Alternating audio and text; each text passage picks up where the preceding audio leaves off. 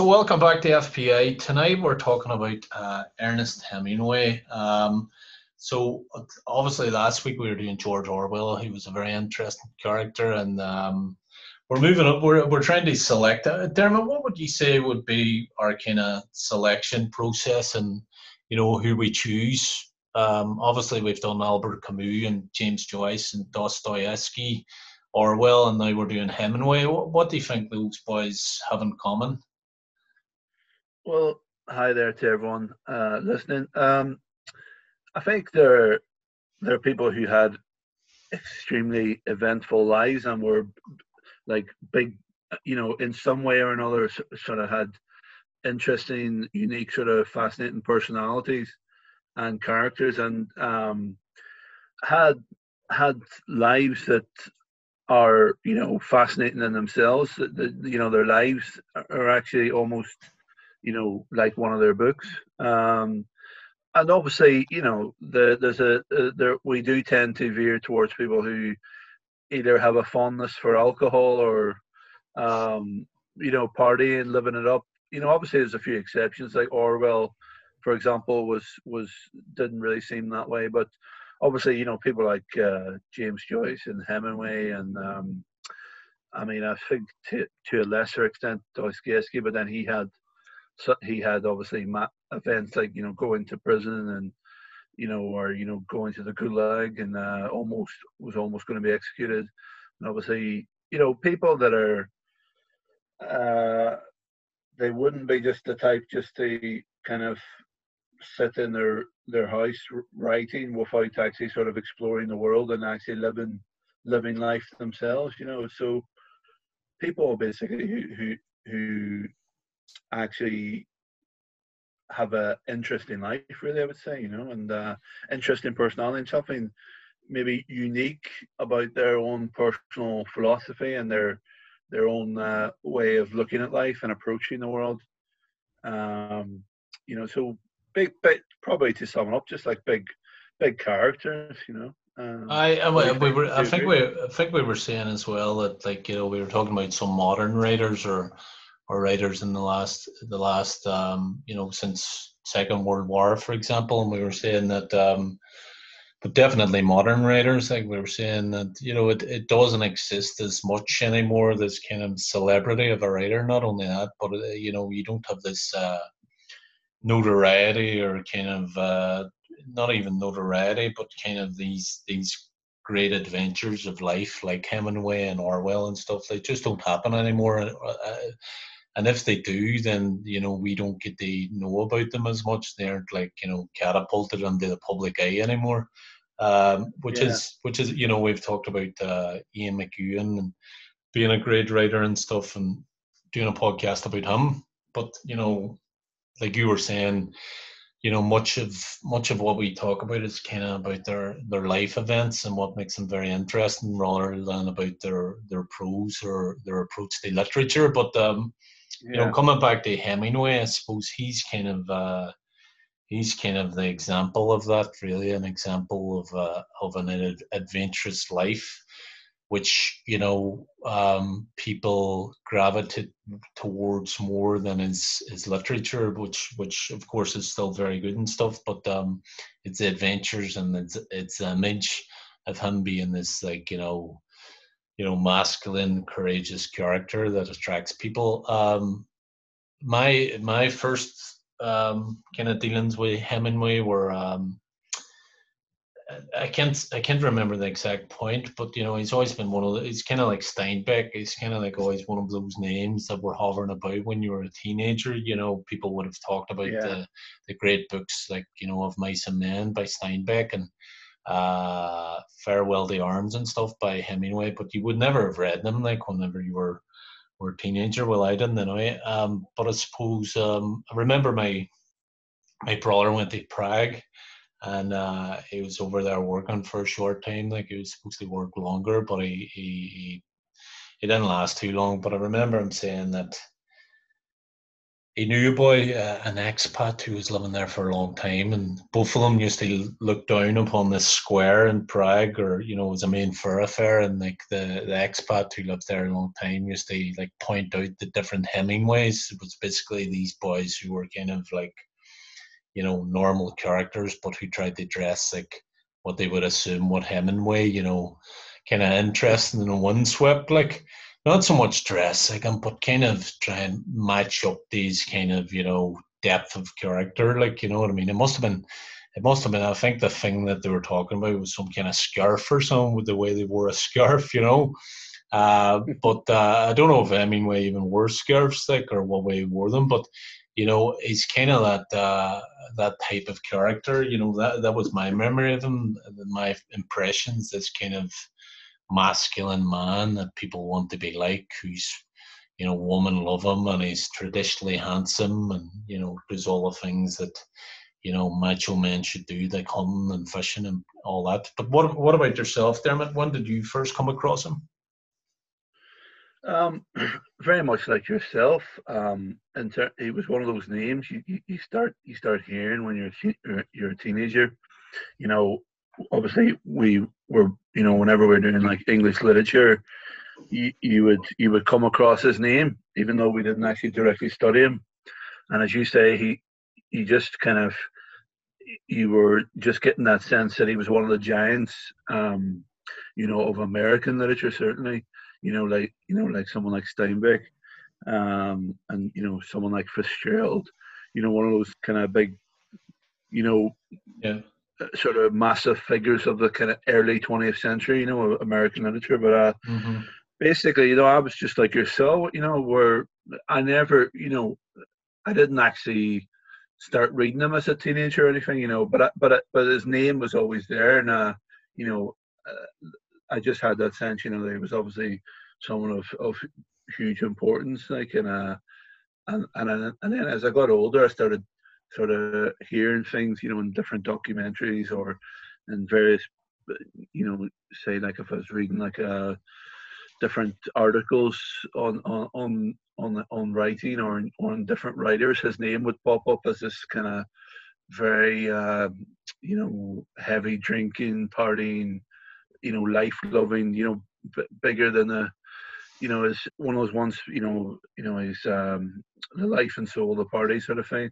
Um, so he kind of developed this cliche, almost cartoonist,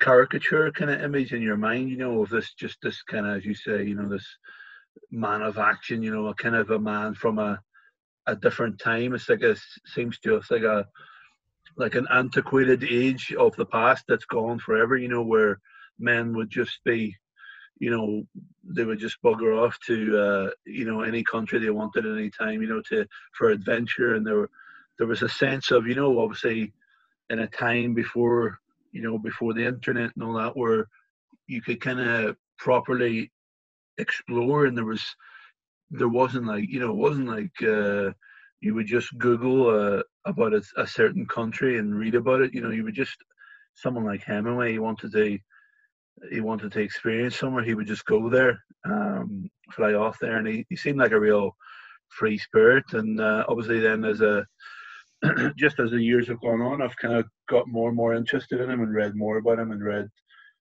more of his stuff. Like, and obviously his writing's amazing. Like, but yeah, the actual man himself fascinated me so much. He just, if you were to sort of make him up as a character yourself for a for a fictional story, it would kind of seem almost like too outrageous to be true. This, for someone to have that man of action, adventurous side, the macho side, but also obviously had a very sensitive inner world, because you can tell from his writing, he's not, he obviously had a sensitivity about people, and about, he had a way then of then obviously articulating that in a really, beautiful, exquisite way, in his writing. But it can't be just a sort of big brawny kind of guy. He obviously had the mix of the intellect as well. You know what I mean? Wasn't just a big I brute. think you were saying it's kind of like a hybrid of Teddy Roosevelt and George Best.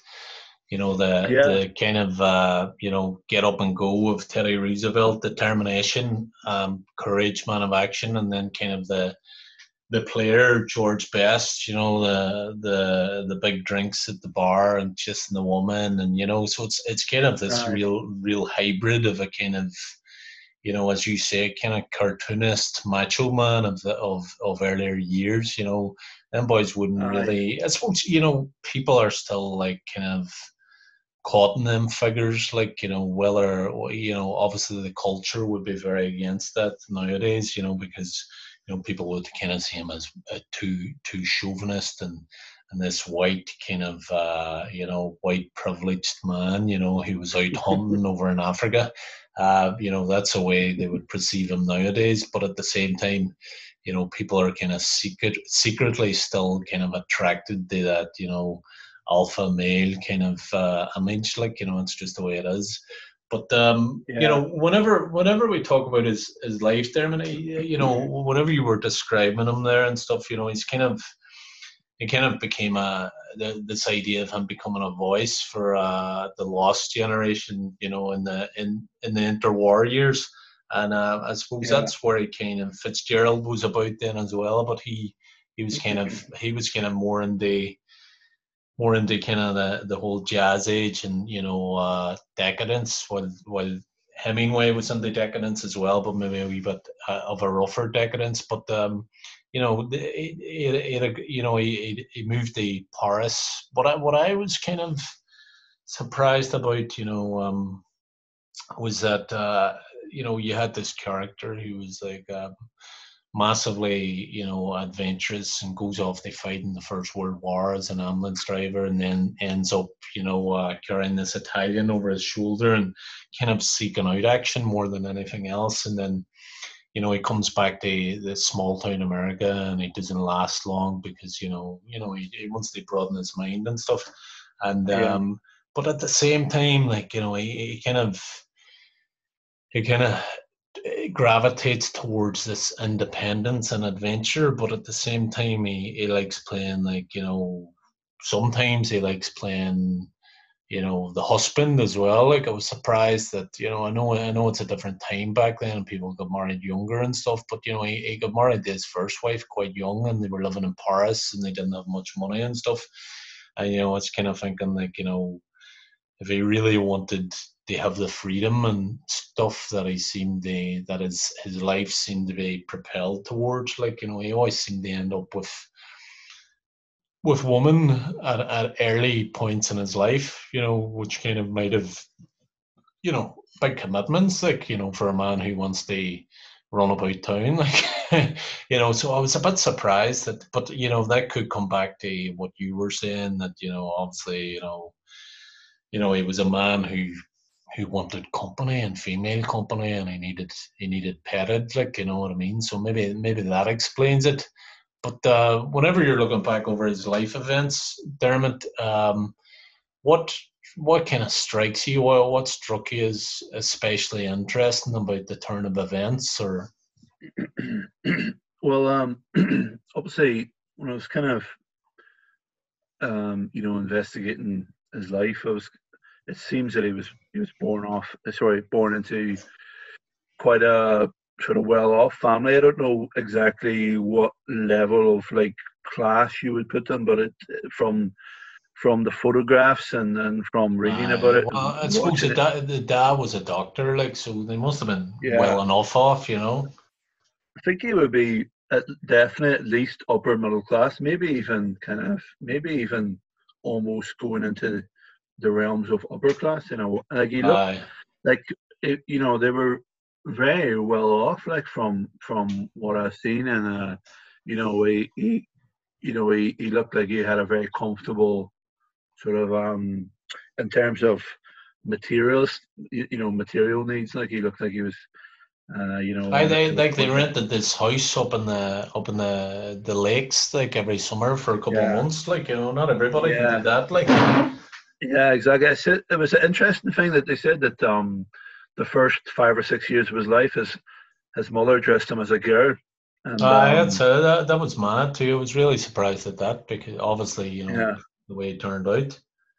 But apparently, they mentioned on the documentary that that was like a thing back in the Victorian times, like All right. and in the and the early Edwardian times, that mothers would do that. So it seems very bizarre now, like yeah, but yeah, the I was struck by I was kind of thought it was kind of very charming and endearing the way he fell in love with that older nurse, Hmm.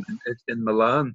There seemed to be like when you see him when he was young, he's obviously, he's very handsome, dashing young man. You can see why a woman would sort of fall head over heels for him. Like, but he seemed to be have a very romantic side back then, even like kind Hmm. of fully romantic, a bit naive, where so he fell in love with her, but she wasn't really. She didn't feel as deeply into it because she was about worried about the age difference because she was about 7 or 8 years older, and Aye.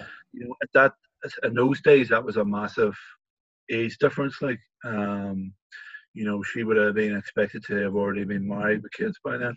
But I also I thought it was a bit touching that he apparently throughout his life he kind of felt that his actual first wife. So it was after the brief time with the nurse. His actual first wife, the one that he spent most of his time with her in Paris. He said apparently that was like the only real true love of his life. He always kind of pined for her throughout his life. But I was struck by how he's gone off to Italy because you can sense a guy. He's very young and restless, and he's hungry to see the world and to get involved in things. To make a mark and kind of sink his teeth into life. So he, as a kind of rich middle class kid, he could have easily avoided the war. Like he probably didn't even have to go. He kind of seeked it out to go over to Italy, and it was he actually I thought it was interesting. He came so close to actually dying there Aye. after only a few days of action because he was getting bored of being in the ambulance team, and then he got moved to the front line, and then within like a few days he was almost killed in a massive explosion with the Germans. And It's a wonder he wasn't like maimed for the rest of his life because it's some kind of mad number of pieces of shrapnel entered I his think body like. something like about 50 pieces of shrapnel Uh, went into his leg, and it took him yes. about 4 months to recover. But I think because he was a young, healthy man, like Uh, that he sort of like they were able to get the shrapnel out. I think it didn't really leave any kind of anything that was too debilitating. Like, but the list of things that happened to him in terms of you're talking about that, but then there was also obviously there was a time I was reading about it where it said he accidentally shot himself in the foot, sorry, while shark hunting, and he was clawed by a lion, and a massive skylight fell on his head, and he had malaria, dysentery, but all these things he survived. So it gave him this air of invincibility. He seemed like the ultimate like alpha male. You know what I mean? Almost like a sort of cartoon version of a male, where it's like he's indestructible, like a kind of a Superman. He can. it's kind of funny that like he got this idea and then you're talking about that and then you see the pictures of him kind of bare chested with the chest puffed out like Yeah, even when he's older like because yeah, when he's younger like he's kind of a bit more slight like you know what I mean obviously when yeah. he's older he puts on a bit of beef and stuff like Yeah, and I mean some of the stories, some of the stories are stuff that it's just legendary stories. Like where he was in some fishing competition. I think it was in Cuba, and he I think he won the competition, but then he challenged he said like anybody who wanted the trophy had to challenge That's him right. to three rounds of boxing, or and like someone would have to beat him, and he must have been able to beat up anybody who challenged him. But like stories like that, it's like it reminds me of like it's like the kind of it reminds you of those old like those kind of old like comics and stuff from from back in the day where they about these these men of action who were kind of they could do Popeye. anything yeah, exactly. If you they can kill any animal, they can beat anybody up, they can drink anybody under the table, they can get any woman.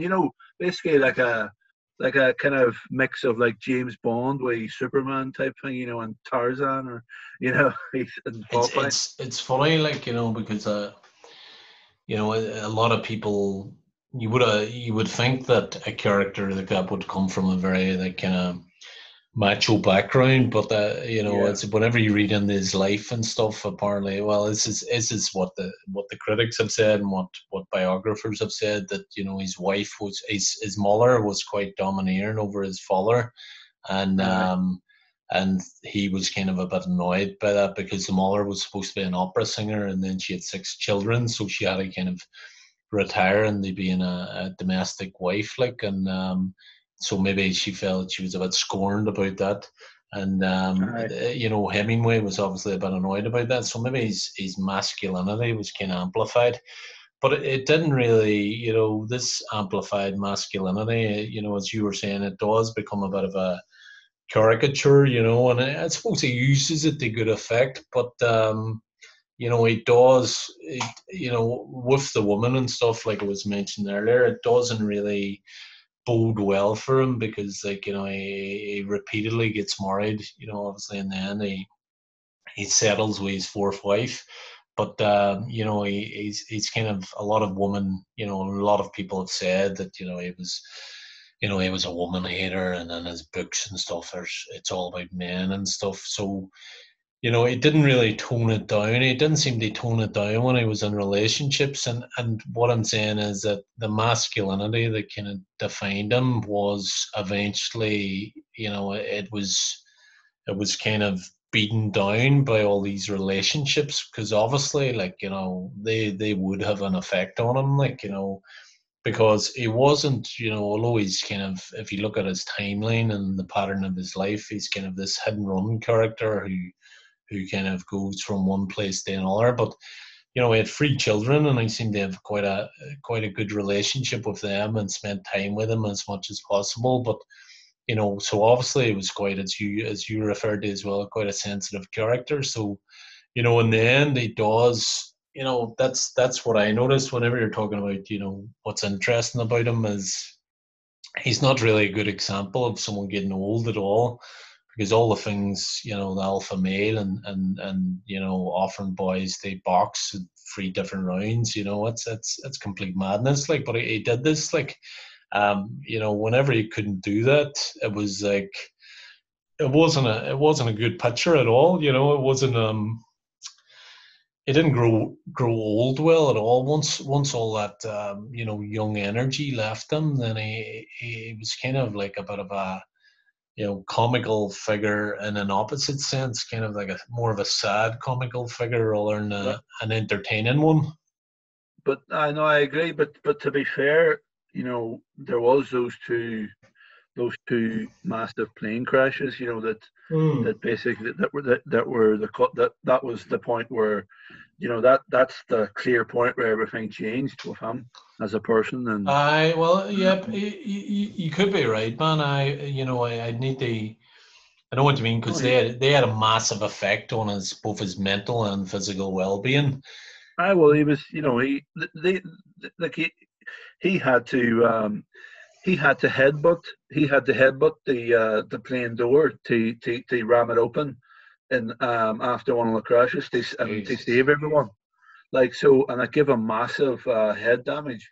It actually fractured his skull, and jeez. in that same plane crash, I think he like had damaged his spleen, his ribs, and his legs, and really like basically kind of basically left him pretty much disabled, you know. But the biggest damage was to his brain. Obviously, as a writer, you know, as a man of his, who relies on his mind, his sharp mind, for that to happen. Because then the thing is that after those plane crashes and various different people who were close to him dying, like his mother, obviously years before his dad had committed suicide, his second wife died as well. But this His all publisher as well. his publisher as well, yeah. And but the real killer, the thing that I think really absolutely destroyed him was when he started getting Uh, electroshock therapy for his depression. You know, and this is a man, as I say, his brain is his absolute gift. Once that got destroyed, because that destroyed his memory, which as a writer was absolutely essential, you know, to his writing. Once then he was basically um, destroyed intellectually. It was only a matter of time then before he was going to, you know, he was determined to kill himself because he, you know, as a writer, as a lifelong writer, who had won, you know, a Nobel Prize for literature, who won Pulitzer prizes for his books. For him then to lose that gift, it just was too much. You know, it was a life not worth living for him. For me, I think that was what really pushed him over the edge. You know, the electroshock treatment. You know, I to no, you could be right. Like it does really, in those last couple of years, whether the plane crashes were the onset or I'd have to look closer at the timeline, but it really does. There is the plane crashes and then the electrotherapy, and then he's drinking a lot more and he's got depression and stuff. It really does go downhill. Maybe it was the plane crashes that kind of knocked the gusto out of his personality. But at the same time, he was up until that point, like he had great successes earlier on, like with The Sun Also Rises, and then Farewell to Arms, and To Whom the Bell Tolls. But he had gone through a long, sustained period where he hadn't really produced anything that good. I think he wrote one book, I can't remember what it's called, but it really went down badly. And then he pulled one out of the bag. He pulled The Old Man and the Sea, which I haven't yeah, actually read, which is very famous, and children, like teenagers in Ireland, and I'm sure in America, read it as well during high school. But so it does come back, but it is a kind of sad end. But before we jump ahead, there's he's in Paris, as we were saying, and he's got a great life there. He's married and stuff, but he's on the left bank and mixing with all these different characters. And then he writes The Sun Also Rises, which is a big break for him. What happens to him after Paris, Dermot? Where does he head then? well, after Paris, then he heads back to America for a while, but he was living in the Florida area, but he was quite close to Cuba.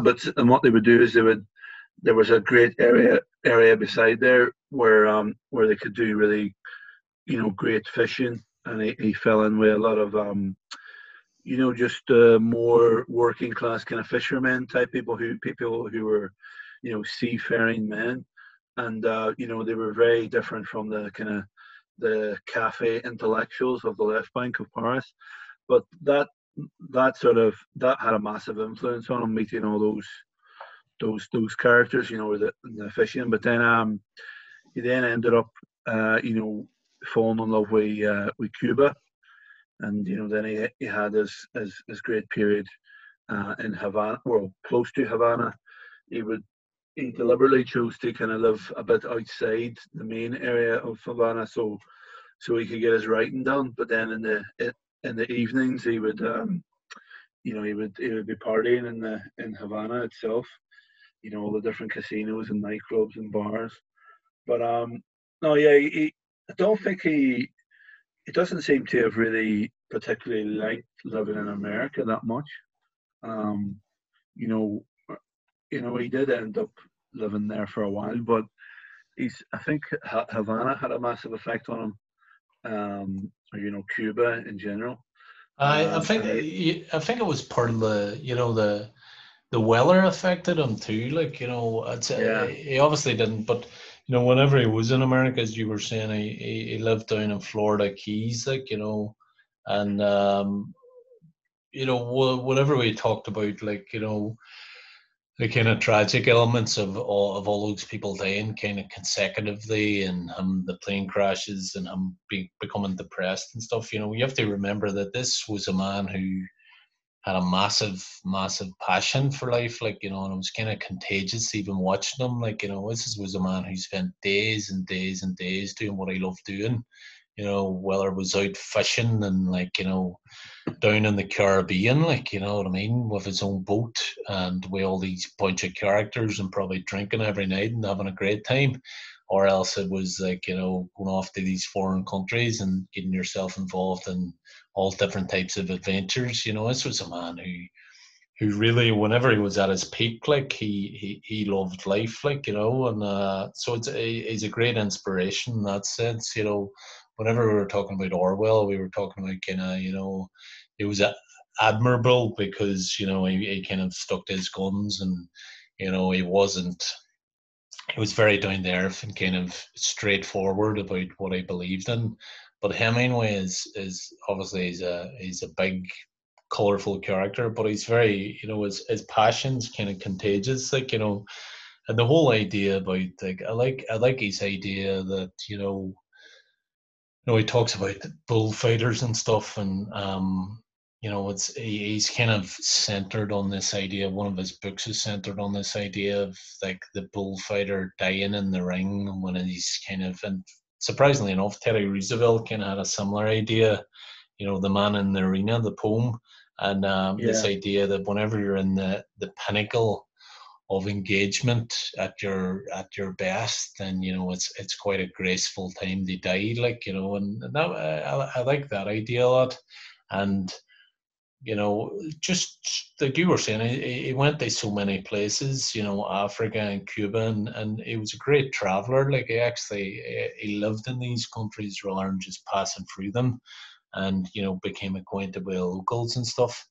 But you reckon it was just that he kind of had he placed himself in the line of fire too many times, that eventually it was caught out. Is that what you think happened to him, after the plane crashes and stuff? well, yeah. I mean, these were major plane crashes. I mean, the second one was widely reported worldwide as him getting killed. That's how Mm. serious the plane crash was. I think there was actually some, obituaries in various like major newspapers and front page headlines, declaring, Hemingway's dead. Um, so you can clearly see, in terms of the the course of his life, the trajectory of his life, that after those plane crashes, he was never the same. Absolutely never the same. Um, Completely destroyed him. He After those plane crashes at various times, he actually was caught, about to kill himself. He was at various suicide attempts. His wife would find him holding a shotgun, and she had to, take it off, get him to stop. And then there was a famous occasion where it's very sad, where he was getting off an airplane somewhere in an airport, and he ran towards another one towards the propeller to try to kill himself, and he had to be physically pulled back. So this, so if you imagine the amount of pain and suffering he must be going through to be at the stage where he's in that mental condition, where he's doing things like that. I think, as I said before about the electroshock therapy, I think that had a massive thing. But he wasn't helped obviously by the fact that him and his wife were massive drinkers. It said he was drinking a quart of whiskey a day. I had to look up what a quart was, I was because I it's was like going to look it up myself. aye, it's basically, it would be over 1 liter of whiskey a Jeez. day, and That's a so obviously it was a common. It's kind of like it's like a build up of different things, because everything it's like a sort of a avalanche of things because a snowball effect where because he's physically less mobile, then he's just sitting at home eating more, and he's getting more and more overweight, and he gets diabetes, and then he's getting health problems from the diabetes. He's got hypertension, high blood pressure, all these different things. So it's a combination, and obviously there was a very sad moment where I thought was very poignant, where he was asked by one of his big fans, who was JFK, John F. Kennedy, the president. He was asked to write something, for his inauguration in I think it was 1961. right. And this is actually this is very shortly before he ended up, committing suicide. But because what happened was he apparently it took him over a week to just write one paragraph for the president Kennedy, and he was just so distraught by the fact that had been this wonderful genius writer who had basically lost all his powers. He could barely put together a sentence anymore, and that was, a lot of people think, that kind of tipped him. That's what tipped him over the edge, because he knew that it wasn't going to be a case where he was going to magically sit down and write another masterpiece or even write another good book. To be honest, at that stage, he wouldn't have even been capable of writing a book at all. Or it certainly wouldn't have been a proper Hemingway book in terms of his normal high standards. The electroshock therapy had basically fried his brain. It destroyed him. It destroys his faculties, like his intellectual ability, his memory, all his faculties. So, it basically turned him into a bit of a vegetable, basically. And he wasn't. Oh, sorry. I was just going to say, he wasn't helped by the fact that his wife was also a raging alcoholic. So it was a bit of a mess, That's he really the whole thing really gets bad towards the end. But and then you had those guns lying about, and she refused. She didn't want to hide them or lock them up. So you've got a combination of a heavily depressed man who's suicidal, who's an alcoholic, and massive guns everywhere. It's not going to end well. That combination. You know what I mean? no, it seemed like a wee bit of there was a destructive element to it. But whenever talking about his prose, and the way he wrote, whenever he write his stuff, obviously it was kind of, it was, people say it was kind of, inventive because, he was doing more with less. There's this kind of, whenever you read his stuff, it's very good. Whenever you read descriptions and it creates a snapshot, and there's this idea, I think Hemingway even said himself, of the iceberg theory, in his writing, it's quite straightforward, but the snapshot of different images kind of makes a collage of images. But there is this kind of, I don't know whether you got the feeling as well, but there is a feeling of kind of purity and kind of almost highbrow truthfulness about it, that sometimes it reads very well and it's very captivating and engaging, but at the same time there is a bit of a performance in it that kind of taints the idea of truthfulness. Did you pick up on that? Do you know what I'm saying? I did. Yeah, I did. Yeah, but I love the quote, the famous quote he said about his writing, where in his early days, where he says he all he wanted to do was just write one true sentence, and Mm. that idea of that minimal style, as you say, where less is more. And he says, the advice that he got from, remember when he was writing for a Chicago newspaper, they gave him all this writing advice Mm. and kind of rules, and he said that was like the best writing advice he ever got. It That's was right. about writing in a succinct, writing style. But yeah, I totally get what you mean. Where it seems like it's because he's trying to write in that kind of It's more almost a bit minimalistic posy, way. like, you know what I mean?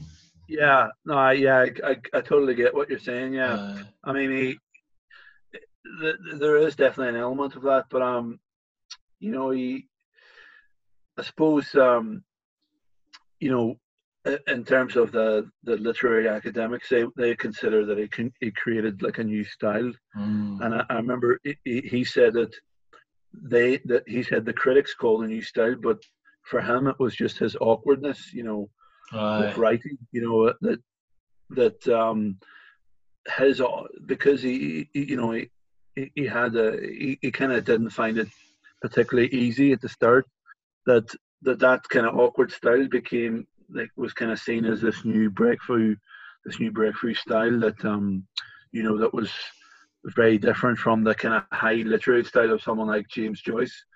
Um, so it became like almost like a kind of American style that was like in opposition, to the style of the European kind of style, or Mm, it's the true, more yeah. the more highfalutin, sort of complex style of someone like Joyce.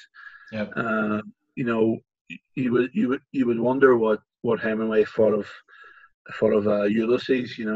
I suppose in that way he has a bit of a similarity to Orwell.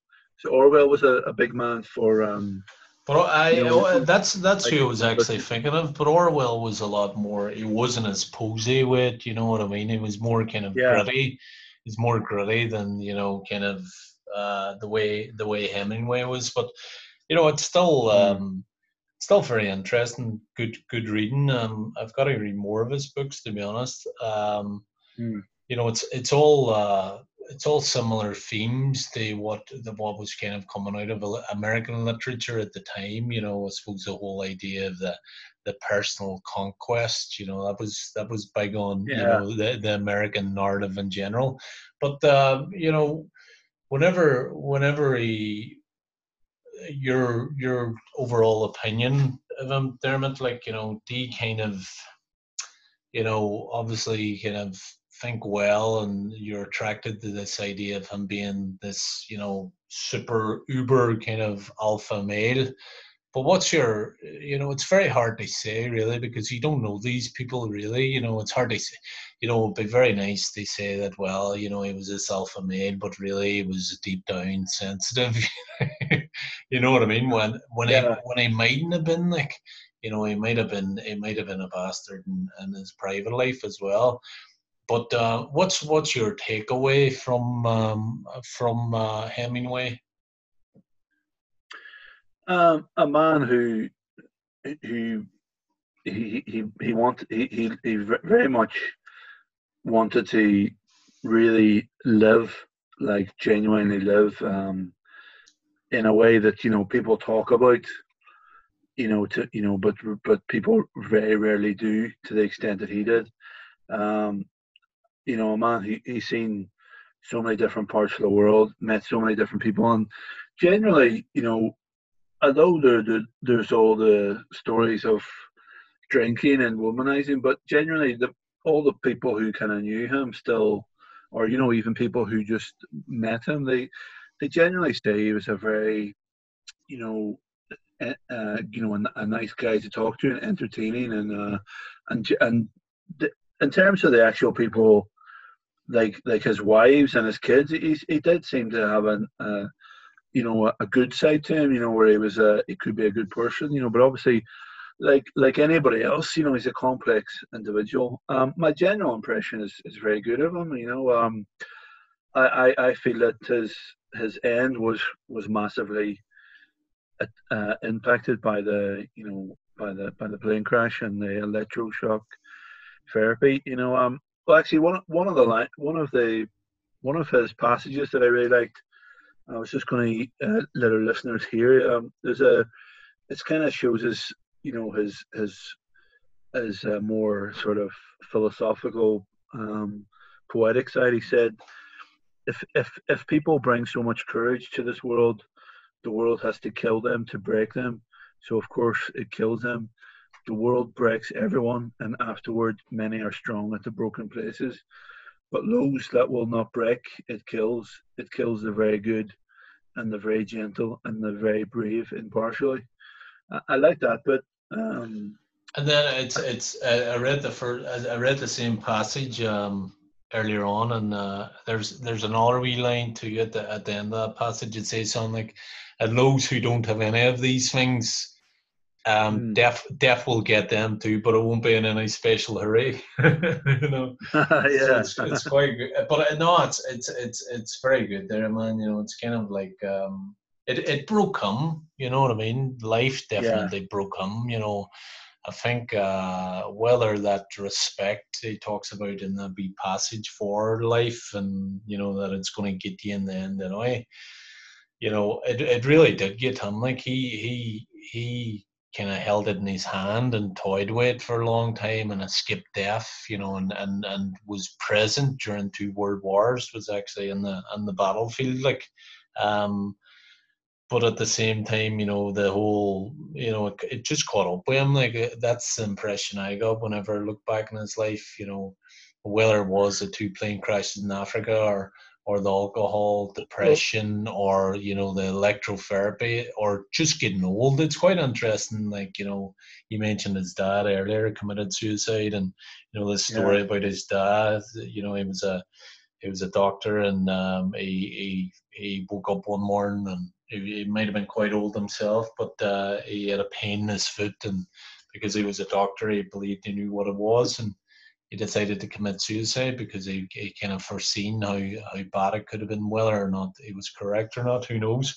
But it kind of sums up Hemingway as well, because it's kind of like, it's almost animalistic. Once your powers, or the powers that have kind of driven you throughout your whole life, your mobility and your energy as a man or as a woman, and then once they start to wane, then, like, it's kind of like, the things that you live for kind of fade away a bit. And yeah, that's the impression I got of him. Whenever you see these pictures of him going to the Second World War, and and he goes back to Spain as well, and he's honoured, in Pamplona and stuff, and different places in Spain, really, and Italy as well. He's honoured. It just doesn't, I don't think he looks good parading himself as an old man. Even in the Second World War, he was kind of like a kind of correspondent, but mm, he had this giddy kind of like interest to get involved. And there was a story about him throwing a grenade down some SAS tunnel. But whenever you see photos of him, he's kind of wearing a cap and he's got glasses, and he's kind of like, he's just kind of past it, like, you know what I mean. But then yeah, the story is that his third wife was also at the same war, but she was in the front line. She was a correspondent as well, but she was yeah, she was getting involved in the action, and he was raging, and it was a bit of a competition, which kind of yeah, sums up this whole idea that he didn't really want to let go of his youth, which you can't blame him really, like. But that passage that you quoted, that kind of sums him up for me, because he was a man that was broken by life, despite you know his best attempts at trying to escape it, and fight, and be this big masculine man who kind of take nature on, you know. yeah.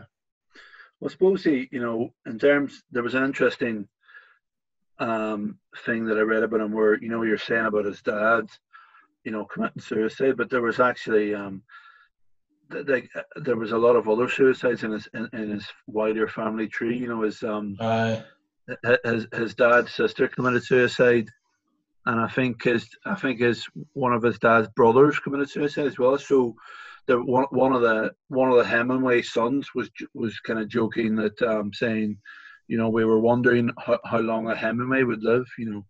There seemed to be that kind of history of kind of mental illness in the family, and I think there was a very interesting thing as well that I read about, whereby there was researchers looking at the first few drafts of his Nobel Prize winning acceptance speech.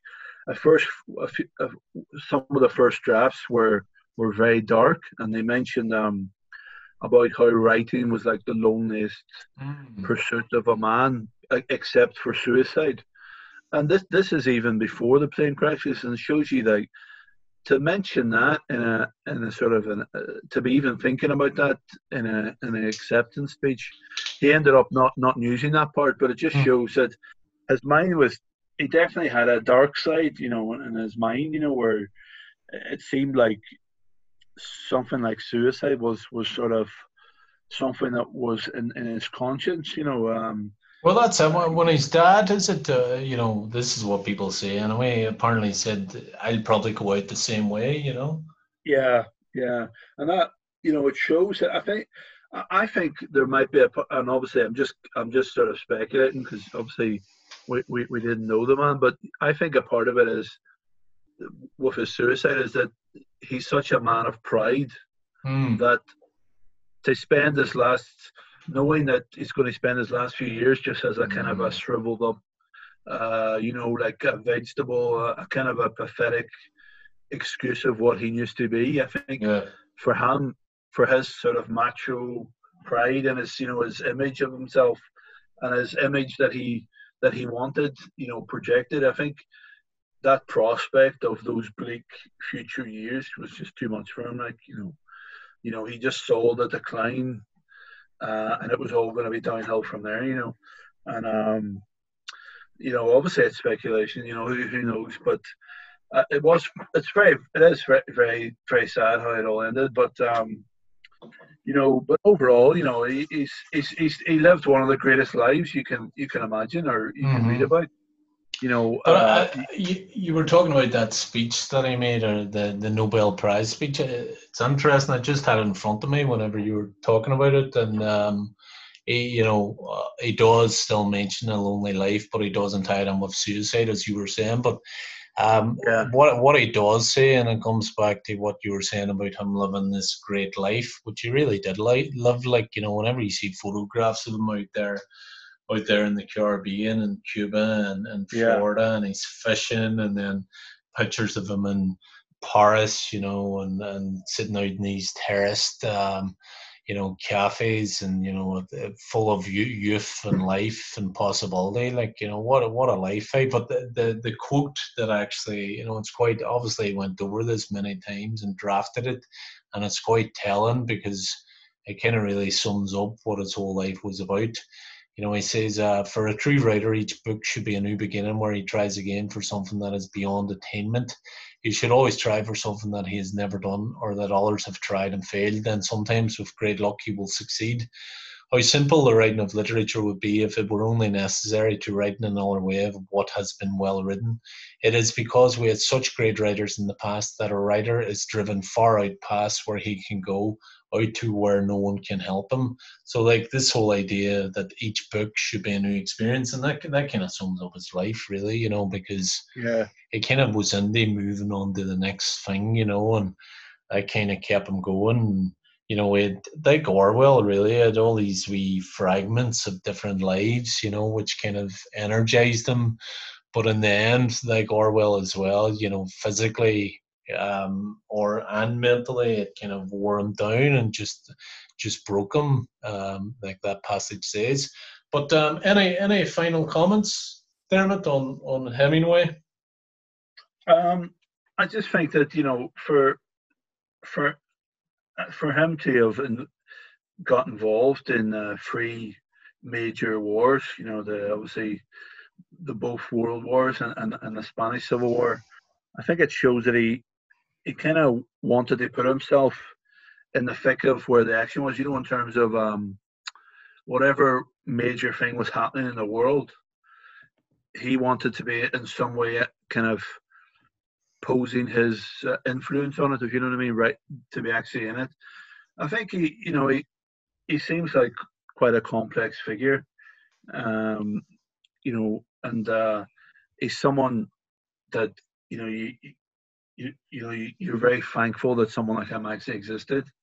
Um, just overall, I think he's someone that he's going to be remembered for a very long time in the future, and we're kind of, as we had talked about previously, there's not really people like him anymore. So his legacy and the legacy of people like him and the lives they lived, those adventurous lives, are going to seem more and more special to us as time goes on, because we live in a world increasingly where that's less and less possible to live that kind of life. We're not going to be fighting in any world wars. Well, I don't think so. So, Well, maybe not less and less possible, just less and less likely. Maybe. yeah. Oh, yeah. Well, I I, mean, I wouldn't. I wouldn't be in the fighting in world wars, but I wouldn't mind, like, heading off to all these different places that I went, like, just on yeah, a whim, as you say. We headed off to Africa and done this and that. It's kind of funny. You kind of get into this. Most people do. Like, that's why you were saying that there's not many people like him anymore, because people get into this way of living where that becomes kind of an impossibility, but it doesn't really become an impossibility. It just becomes less likely because of the choices you make. yeah. Well, yeah, of course, people normally, when you are married with kids, and you would kind of imagine someone would be kind of thinking, well, I can't really just kind of go off and do my own thing, because I have all these responsibilities. But he wasn't really in that kind of mindset. He was a real kind of free spirit. But he interesting thing is as well. He actually, I think he thought that he was going to be returning to Cuba, because his place in Cuba was the house that he had lived in the longest, and he had actually left most of his stuff there. I actually was watching a documentary about it where, the house is basically left the way it was, back when he was living there, and Right. it looked like, it was left like someone who was intending to come back, and but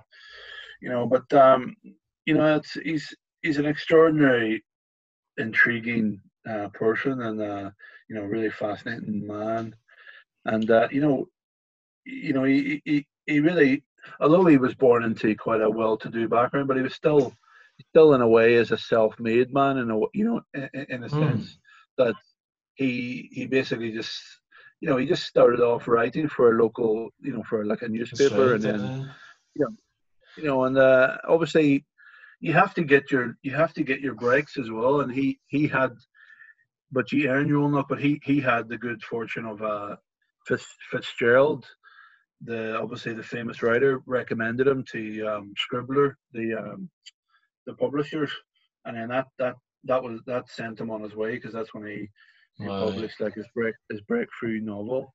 But so and then obviously he ended up hanging out with people like Gary Cooper, the famous actor, and Marlene Dietrich, the actress, and he made himself like this massive worldwide star. But yeah, it's very interesting what you're saying, that you don't really have literary figures that are so sort of famous now. Where probably the closest one we have now is someone like the Harry Potter writer, J.K. Rowling.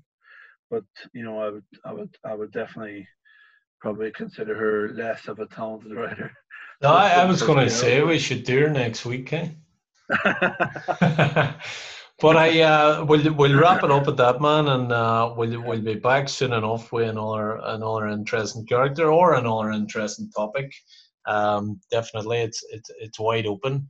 But thanks very much for joining us anyway, Dermot.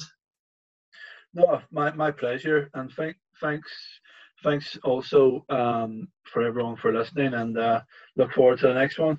Are you heading off to pour yourself a beer in memory, or a quart of whiskey in memory of Ernest?